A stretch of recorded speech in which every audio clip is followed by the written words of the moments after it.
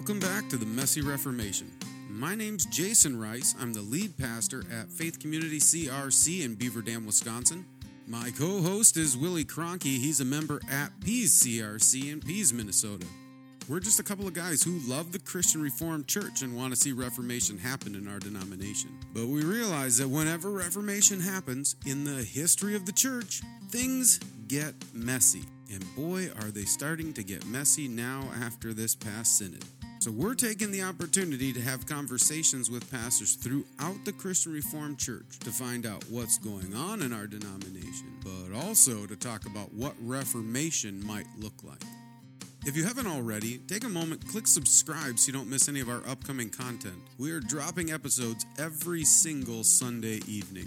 We also want to say thank you to everyone who sponsored us on Patreon. We're slowly making our way to our modest goal of 20 sponsors at $5 a month. So if you appreciate what we're doing and want to help us continue to put out content, head on over to patreon.com/The Messy Reformation. We're also dreaming about ways to expand the reach and the content of the Messy Reformation. We've been listening to the struggles and the frustrations of our audience, and we're feeling compelled to meet some of those needs. So pay close attention over the next couple of weeks. We've got an exciting announcement coming your way. With all that said, we're going to get to this week's episode where Willie and I talk about some of the current issues going on in the Christian Reformed Church.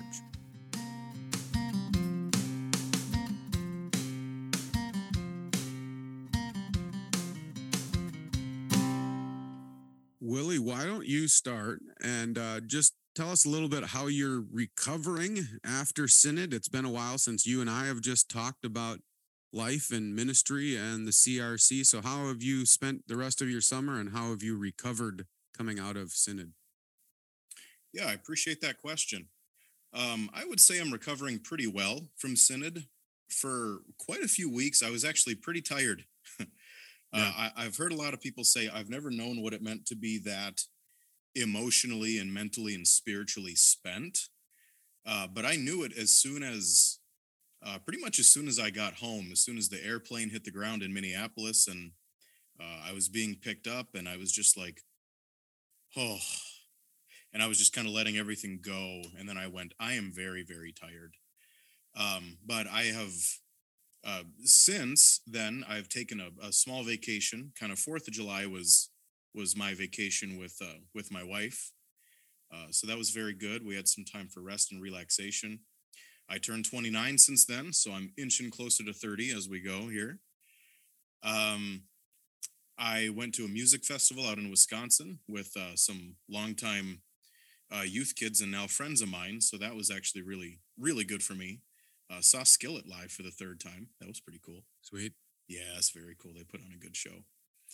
And since then, I've just been in collaboration and communication with a lot of guys, from Synod, but also just people who are close in my circles who have been an encouragement to me and who have kind of, walked alongside of me while these things have happened. And also people who are there at Synod too, who we can kind of, carry each other a little bit. So that has really meant a lot. And that's kind of how I've recovered. And also, I guess since we're recording this on September 12th, our new youth group year has started. So that has been really cool. I'm still in volunteer youth ministry here at Pease alongside of the youth leader here, Dylan. And I just love being in youth ministry. I love discipling covenant children, and I love walking alongside their parents in walking with them in the nurture and admonition of the Lord. And raising them up to take leadership in the church. So I love seeing the fruit of that. So that is actually part of my revitalization coming out of Synod. So that's been my few months. That's awesome. Yeah, I was able to lay low a little bit in July, try to recover. And then really August was going to be kind of beginning to ramp up for the year. We had the Abide Convention. That's right. At the beginning of August. And so I ended up taking that whole week to be a continuing education week. And I was at the Abide Convention for a few days and then able to come back and spend some time kind of thinking, reflecting, studying. It's kind of like a week-long mini sabbatical or whatever. And so that was That was really good. The Abide Convention really did feel like a solid extension from a lot of the brotherhood that's been kind of building up, kind of people joining together, walking alongside one another, hoping to see reformation happen in the CRC. And so there's been this kind of fellowship, fellowship of the rings kind of a thing going on, leading up to Synod. And then when we connected at the Abide Convention in Chicago, you could really feel that again. And that was really good. I really enjoyed the conversations I had there at the convention, but also I was able to have conversations with people afterwards, go out, grab a couple beers afterwards, have some good fellowship, and following it. That was really, really good. I do have to say too, another really cool thing that happened um, through the Abide Convention.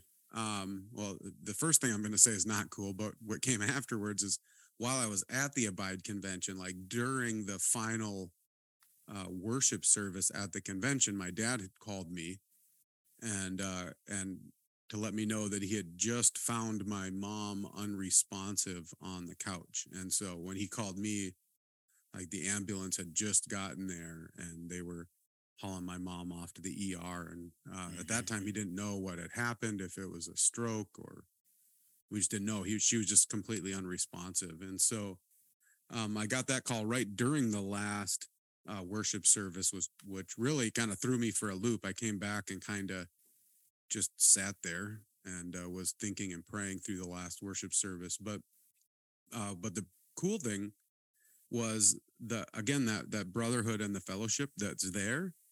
People could see the weight hanging on me. They saw something had changed. They came up, they asked me, and then they prayed over me, and I had people praying over me and praying over me and praying over me, right up until the point when I left. And so again, it's again this beautiful thing of the body of Christ, that we're there for one another. And so I got to experience that again. And actually, at first I was not excited. I had to like drive home by myself, right? It was like a 3-hour drive home, or I don't remember. I think it was 3 hours home. And I was like, man, I don't really want to be by myself for 3 hours after just kind of finding this out about my mom. But it ended up being a huge blessing because I spent that 3 hours quiet. Well, not quiet. I was praying and praying and processing for 3 hours on the way home. And so by the time I got back, I really had kind of surrendered my mom into the Lord's hands. Like, we say we surrender them into the Lord's hands, and we kind of pull them back, and we kind of say, no, they're yours, Lord. And then you pull them back. And by the time I had gotten home, I really, truly had gotten to the point of saying, Lord, I really, really want you to heal her. If it's possible, take this cup from me, but right. Not my will, but yours be done. I trust you. If you take her, you take her. And so I had processed quite a bit from that. And thankfully, for those, I don't know everybody who has followed along in this whole journey, but my mom's had this miraculous recovery. She got life flighted to St. Cloud and had emergency brain surgery because they had found that she had a brain bleed. And she got out of that, and she still had strong stroke-like symptoms. She couldn't talk, and she couldn't move her right arm really. And within a week and a half after that, she was out of the hospital and back home already. Unbelievable. And a couple weeks after that, she was almost back to normal, 100%. Now it's like a month later, and she's back at work, and she's completely restored. You wouldn't even know anything had happened. And so I've said, who could have guessed that one family would have had 2 emergency life flights in the past year and been able to watch 2 miraculous recoveries as well. So that's kind of been. So I was looking forward to having some time to kind of rest and recuperate in August, but ended up spending a lot of that time just trying to support my family the best I could, my dad and my mom and my brother. And so I'm looking forward to, I've got another a family fishing trip that's coming up in a couple of weeks. My dad and my brother and I go off to northern Minnesota on this big fishing trip, and it's extra special this year because last year I was in the hospital with COVID, recovering from that. And so I missed this big fishing trip that we did. So we're hoping we're hoping nothing happens again, and we're all able to get away up to Minnesota and have this good fishing trip. So the Lord's been really good to my family, even though we've had some ups and downs. He's been so faithful to us, and so we're thankful, super thankful for that. Yeah, absolutely. It's been really cool to watch just from the outside, knowing your family, being close to you guys, how mercifully the Lord has dealt with you. So I praise God and I thank God, obviously, for your progress, because you're what, just shy of a year. Yeah, so it's September 12th today, and it was September 17th that I went into the hospital and was life flighted and intubated and all that. So yeah, we're about a year on the mark. When this podcast goes live, it will be a year and a day after the point when I was in the hospital initially. So that's right.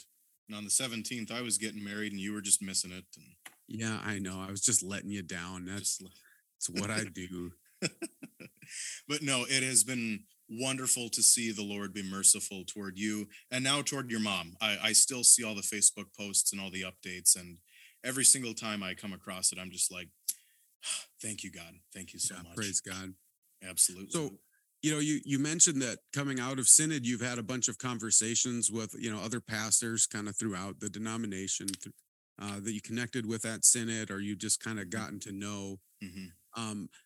Out of those kind of conversations that you've been having, what are some of the things that you think you're learning kind of new about the Christian Reformed Church, about who we are as a denomination? That's a really good question. I've actually had some time to think about my answer to that. And my answer to that is I can't go ahead and caricaturize somebody just by where they're at geographically necessarily. Even in my own classes, I've developed some wonderful relationships with some just very solid people that I'm like, wow, that really takes me by surprise. And then obviously other people in more conservative geographical contexts who maybe aren't in lockstep with those of us who are Orthodox. So that's one thing that I really have learned, that ideologies are not necessarily linked to geographical location or, theological affinity, if you will. So that's been one thing that I really have been learning.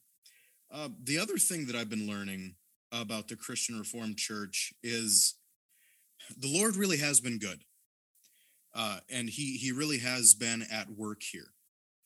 And I really think, the conversations that have been had for 5 to 10 years surrounding, right living, right practices, right doctrine, those things I really think have been on the forefront of people's minds. And it's not just rightness for the sake of rightness, but it's rightness for the purity of God's church so that she might be presented without spot or wrinkle. So that is something that I've been really encouraged to see in the Christian Reformed Church. There are so many people in this denomination, so many faithful pastors and elders and deacons and just church leaders who care so much about the purity of the Church of Jesus Christ in the Christian Reformed Church. So that has been really wonderful to see. It's easy when you get into a circle of people that kind of think like you, to think, it's just us. You develop the Elijah syndrome. And I think over the last year to 2 years or so, it has been really good for those of us in the Christian Reformed Church who want to see orthodoxy reign and who want to see the growth of the kingdom of God. It's easy for us to think to ourselves, oh, it's just kind of us. But if we look really broadly, I think Synod was actually really representative of where our denomination is at as a whole. And I think the 2-to-1 majorities, the 3-to-1 majorities really are an indicator of, the state of our churches as far as those who care about true doctrine. So that's something I've seen. Yeah. Yeah, and it's been interesting because I'm 100% on the same page with you as far as the votes that happened at Synod being representative of our denomination. And yet not so many people, I should be careful, a minority of people are saying that Synod was not a representative body, right? That this isn't accurate it's not an accurate reflection of our denomination. There are way more progressives or revisionists than there are Orthodox people on sexuality in the denomination. And I've kind of laughed about that because I've said, man, you can go back and listen to you and I on podcasts, 2 years ago saying, I bet if you look at the office bearers in the CRC, you're going to say at least 2/3 to 3/4 of our denomination is Orthodox. And if you get down into the pew, it's probably even more than that. But at least office bearers, we would say 2/3 to 3/4 of the denomination. And so when then you get to Synod and you see those types of votes, you go, That's wow. about right.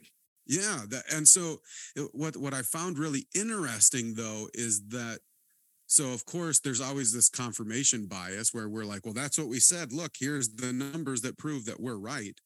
But what has been interesting to me is that there have been the revisionists have been saying things like this, we're the majority, or we're at least 50% of the denomination. And then the numbers go against them. And then their response isn't to question, maybe we're seeing the denomination wrong. Their response is, I'm not trying to slander, but their response is conspiracy theories, right? Like all of a sudden, when something goes contrary to your worldview, all of a sudden now there's this conspiracy that the Abide Project manufactured. I mean, it's crazy to think the Coup Boys are at it again. Yeah, that we could manufacture something like this, or that anybody could manufacture that, just the way our polity is organized. But it's their way of trying to come up with an answer to the votes going completely contrary to what they thought was true. Yeah, no, I completely agree with that. It is interesting hearing the other side after this and just the attitudes that they have been displaying. And to an extent, I will always be disappointed when I see Orthodoxy shied away from or not embraced. I will always be disappointed. But at this point, I can't say that I'm very incredibly surprised by some of the things that are coming out of some of these churches, or even part of the denominational headquarters. Yeah. I am always disappointed, but I think it's kind of par for the course at this point. And I don't know, we can maybe talk about that more, but. Well, sure. But I think one of the points that you made too, that I wanted to talk about, was this understanding that you've had as you've been talking to people who've been in the fight for orthodoxy in the Christian Reformed Church, that they're not just doing it for the sake of orthodoxy. They're doing it because they love people, right? And because we do understand that right theology ends up working itself out in right practice, and right practice works itself out in like whole and healthy lives in the world. And it's like, that is by far the people I know and have encountered. I'll just be completely honest, I can't think of one name of someone I've encountered through the Abide Project and through the Messy Reformation that I could think of. I can't think of one name that I could say, oh, they just love orthodoxy for orthodoxy's sake. They don't actually love people. Like, I literally can't think of one name, and I've encountered hundreds upon hundreds upon hundreds of people throughout this, and I can't think of one. And so it's why I get so frustrated, and I think maybe we can dive into this right now, which is, I mean, not just me, other people get frustrated, but I get really frustrated when I keep hearing these claims fired back at us as having this loveless orthodoxy, right? That's been and it's not just a claim.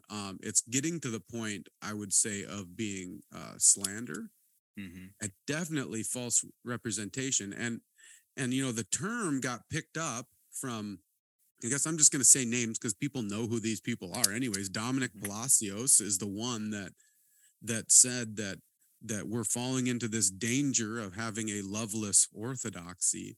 And then that's been kind of picked up from the banner. And now editor Chong has kind of been pushing this idea of there being a loveless orthodoxy. And I get so frustrated because I look at I know myself that this is not why I'm promoting orthodoxy. And I know all of these other people that I've spoken with throughout the denomination, they're not promoting a loveless orthodoxy. So I don't even know where they're coming up with this idea. No, I don't either. And it's very interesting, Jason, for you and I, because we were in the same advisory committee as Dominic, Yeah. who said, that was a context in which he was witnessing these things. And I just remember sitting there and going, anytime somebody was questioning something as far as, why are these things happening? Why do you believe these things? Why do you hold to these things? Again, it's not orthodoxy for orthodoxy's sake. When you sanctify them by thy word is truth. I'm sorry, but I really do think that we should hold fast to those words. And especially when Paul tells Timothy and Titus, these are the reasons why I left you both here, to appoint elders among you who will entrust true doctrine in this church. It was a very vital matter in the first century church, and we're not in a different context of that today at all. I didn't plan on saying this when we started recording, but my wife and I actually listened to the evening service for Tim Kaparis. And for those of you who don't know, Tim Kaparis is a longtime friend of mine, and he was actually the chair of Committee 8, the Human Sexuality Report. And the speech that Tim gave to open that discussion on the floor of Synod and to close it was magnificent. Mm-hmm. Because if anybody on this podcast knows or has interacted with Tim at all, you probably know several things about him, but what you probably know about him the most is this man is a pastor who loves people. Yeah. This man is not somebody who sees doctrine as a club.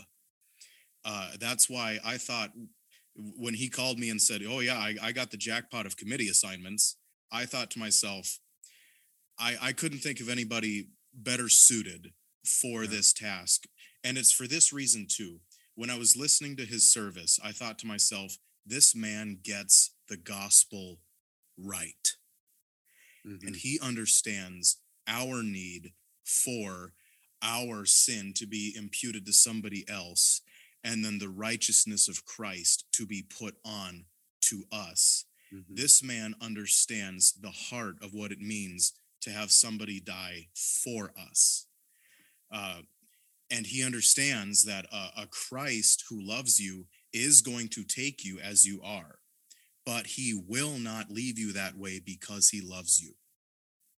And that was what I saw, not just from Tim, but especially from Tim, but from all of us Orthodox brothers at Synod. What do you think? Yeah, well, I want to ask you a follow-up question.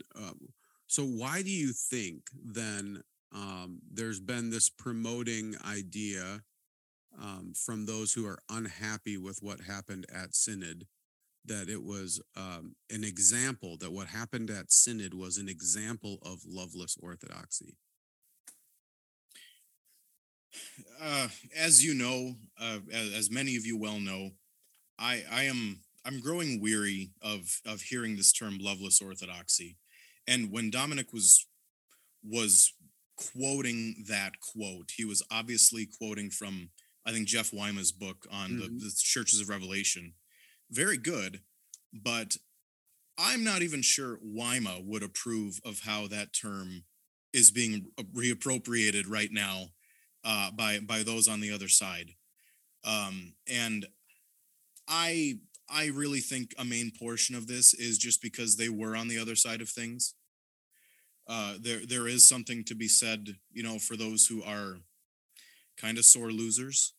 And I really do think this goes back to this for me. If we have different definitions of how to interpret scripture, what sin is, what the gospel is, what gospel issues are, well, then we're at an impasse here. we are in mutually exclusive camps in the same denomination. And at some point, both of us have to face the fact that this town ain't big enough for the two of us. This denomination ain't big enough for these two ideologies. And I think these attitudes of loveless orthodoxy are just symptoms of their realization that maybe their time here is drawing to a close because of what we've done at Synod. I think that could be part of it. Yeah, I don't know. I think it does come down. I haven't fleshed all of this out yet, but we know on the one hand, we know that the definition of love coming from the revisionist side, their understanding and definition of love is very different from the Orthodox side, right? We're going to say, I mean, they're saying it's unloving to disagree with some of these. I mean, and I should be careful. I don't want to lose my train of thought, but I do want to be careful because we've connected a bunch of different things. Dominic, when he made the claim of loveless orthodoxy, you clarified he was pointing to some of the things he saw in advisory committees, right? Mm-hmm. He was feeling like there was a loveless orthodoxy there. And you and I were looking at what happened there, and we were saying there was no loveless anything there. It was just questioning, why is this happening? Can you give us an answer for this? That's not loveless at all. That's just asking. But Chong, editor Chong from the Banner, when he's making his claim about loveless orthodoxy, he has tried to separate himself from saying the decision was a loveless orthodoxy, but he was saying the way in which we came to that decision involved a loveless orthodoxy. And so I do want to be careful in that. And yet, what I think is going on, which is why we see this so differently, is that we both are seeing love differently. Mm-hmm. And I think that's why they feel confident. Editor Chong can feel confident enough to make that claim, to make that rebuke in the denominational magazine of the denomination that just made these decisions. And a number of people who thought we made them in a proper manner. We did a good job. And we all feel like actually the conversation was loving.